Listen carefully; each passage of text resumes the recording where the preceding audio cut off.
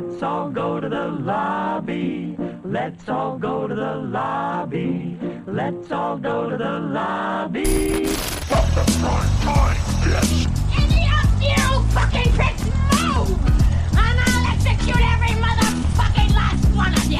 It's showtime, folks. Hey, hello everybody out there in podcast land. Welcome to Cinema Flare on cinemaflare.com and wherever else you listen to your favorite podcasts. Whether it be Spotify, Anchor, Apple, Google, it's all good, man. It's all good. Want to thank everybody out there for tuning in to Cinema Flare. It's been a while. I apologize for that. Had a lot of things in my schedule. Disney trips, taking care of ring scoops, getting over a slight head cold last week as well. But I am back, and Cinema Flare is still kicking, ladies and gentlemen. We got some reviews coming up pretty soon. Tonight, actually, we're going to be doing a review on the movie Moonfall. I'm also going to do a review of Licorice Pizza in just a few days, so stay tuned for that. And I'm trying to get my buddy Kristen on the show so he and I could talk about Jackass Forever, which I've seen 4 times in the movie theater. And those 4 times were within the first 5 days of the release of Jackass Forever. And then also, we're going to have another recasted down the road. I'm going to do a recasted episode of Cinema Flare where I'm going to recast the film Revenge of the Nerds, because that has got a lot of roles in it. So I like to do that. When I recast a movie, I want to pick a movie that's got some iconic roles, that's got a big cast, because I don't want to just go in there and be like, okay, we're going to recast 3 guys. That's not fun. You can't really get a whole lot of stuff going on with 3 or 4 people. I want a cast that I can recast that's at least 6 or 7 people. And Revenge of the Nerds, the original 1984 Revenge of the Nerds. First off, phenomenal movie, in my top 25 favorite movies of all time. The story's great, the cast is great, the performance is great. I think that's a story that is still very relevant today. It really is. Revenge of the Nerds. And then I'm going to try to get a round table with myself, with the bold one. That's right, Jeff, and the DA. And try to get the 3 of us together down the road very shortly to talk about No Retreat, No Surrender. It's a film that I personally have not seen in probably 20 to 25 years. But I want to watch it again. It's going to be like, boom, brand new eyeballs on this sumbitch, and we're going to enjoy that pretty good. But this right here is not No Retreat, No Surrender. This is not Licorice Pizza. This is not Jackass Forever. Revenge of the Nerds. It's none of that. This is Moonfall. This is my thoughts on Moonfall because I saw it today, so everything is fresh. Plus, I wrote a lot of notes. This is the first time I've ever done this. I go and I see a movie. I sit there and enjoy it. I try to do that with Moonfall. We'll get into that. But I usually leave my phone alone. Maybe I might check it maybe 2 times in the movie. Just to see what time it is or whatnot, or see if there's any missed calls. But I'm usually not on my phone during a movie. But I thought that I was going to try something different here. I was going to open up my little notepad thing on my phone, and if anything popped into my mind about what I'm watching, I just want to just jot it down. I thought I'd have maybe 2 or 3 bullet points. No, I wrote a novel in the movie theater with Moonfall. Okay? So, let's just start this thing, right? Let's just pull the Band-Aid right off the burn, right? The 3rd degree burn. Moonfall. Such an interesting name. Moonfall. Fall, moon, and fall. Moonfall. People ask me, what's Moonfall about? I say, the moon falls. That's all I say. Because I'm really weird when somebody says, what's a movie about? I hate telling people what a movie is about because I can't tell you what a movie's about without telling you what the movie's about. And what's the point of watching it if I'm just going to tell you what it's about? I'm very weird that way. What's Moonfall about? It's about the moon falling. Okay, we're done. That's the review. I'm joking. All right. Now, keep in mind, movies are subjective. What I may like, you may not like. What you may like, I may not like. They're subjective. It's like reading a book. Okay? I'm going to pick up on stuff that you won't pick up on. You're going to pick up on stuff that I don't pick up on. There are movies that are very deep. They're complex. They got very complex, flawed characters that people could relate to that are just amazing. And then there's popcorn flicks where you just sit there and you know, like my fat ass would sit there with a whole large bucket of popcorn and just stuff my freaking face. And that's a good scene, you know, kind of, you know, in a movie. There's popcorn flicks. There's rom-coms, there's action, there's comedy, there's all these different things, right? That's the beauty of movies and cinema and entertainment and all that stuff. It's always subjective. Of course, unless it's like, you know, just a dude going out there and like, you know, lynching a bunch of guys or something like that. That's stupid. No matter what. I don't care what perspective. That's just, you know, certain things are just stupid. Just downright, you know.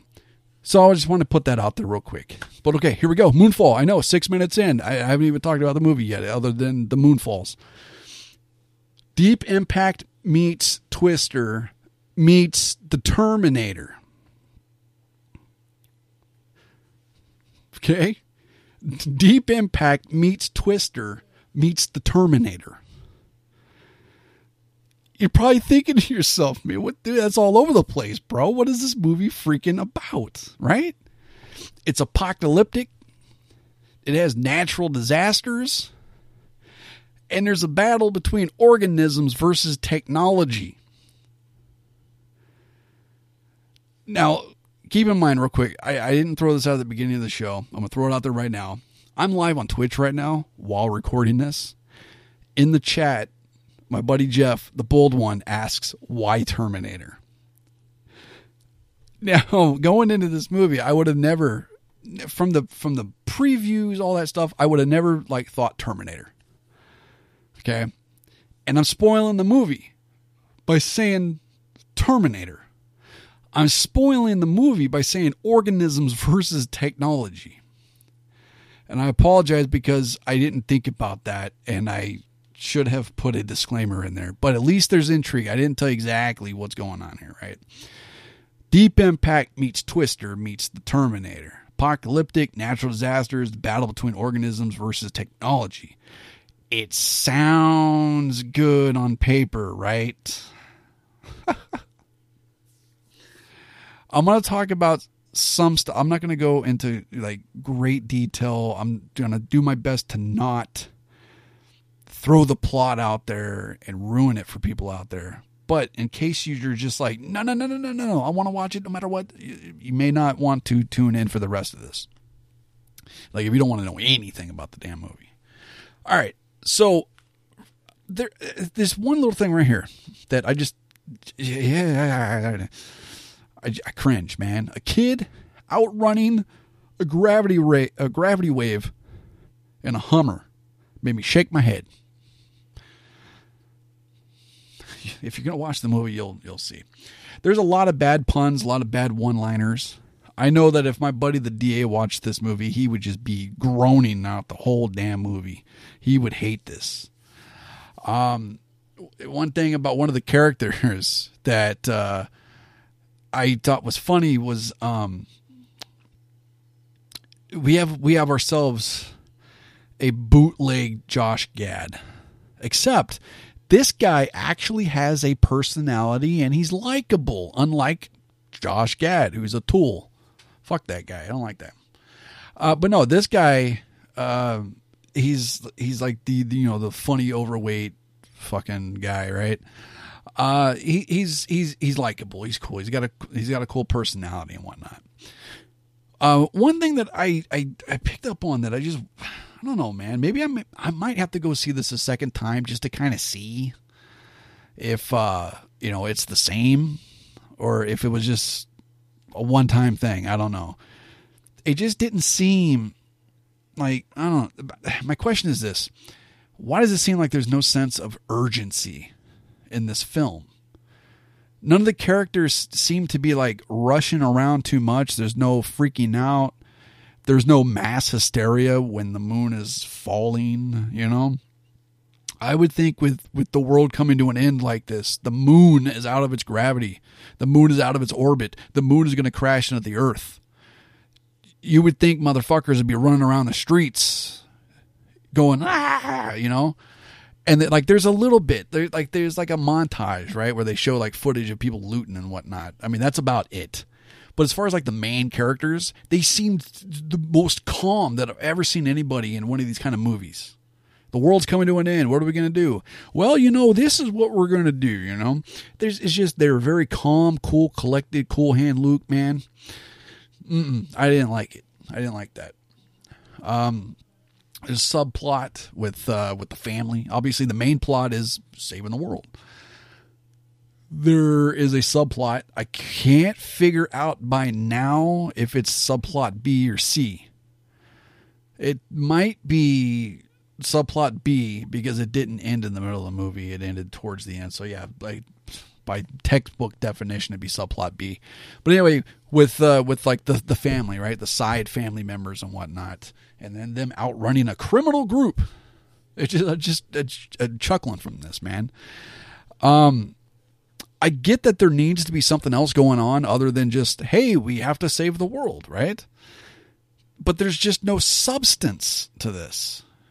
The world is about to end. And this group of criminals is like, you know what? We're going to spend our time grieving this random ass family we found on the road. What is that about? The world's going to end. If I'm a criminal, if I'm even a career criminal, or if I'm a prisoner, like in prison, and the world's going to end, my first thought is not going to be, what family can I fuck over on the side of the road?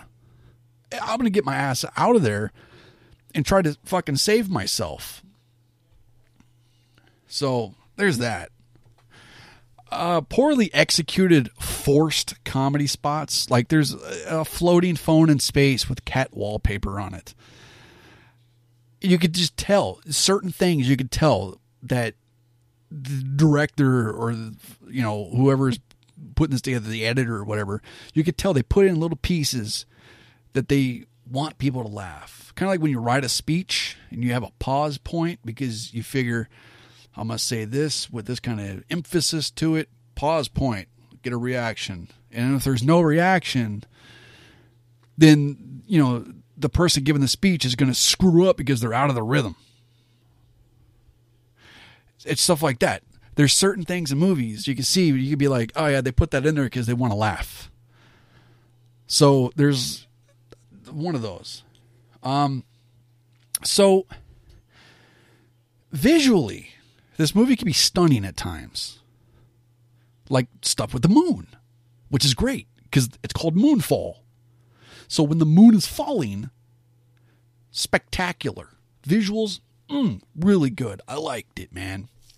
I wish I could have seen it in IMAX. Well, at least those parts of it.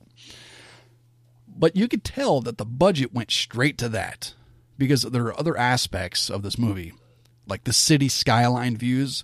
It looked like very bad plastic models. Like they went to like Joann's or Michael's and they bought like these different things and put together like a model town, or they got Gina Davis, right? And what's his name? Baldwin guy, the shooter. They got them together like in Beetlejuice where he was building that model of the town, and they made that, and that's what they used for a lot of B-roll footage in this movie. It just looked bad. It looked very bad. I felt like a dick at one point watching this movie. Not just because I'm sitting there with my fucking phone on writing notes, right? I felt like a dick laughing when the military command center just got crushed by a bunch of rubble. But holy shit, it was corny as hell. There's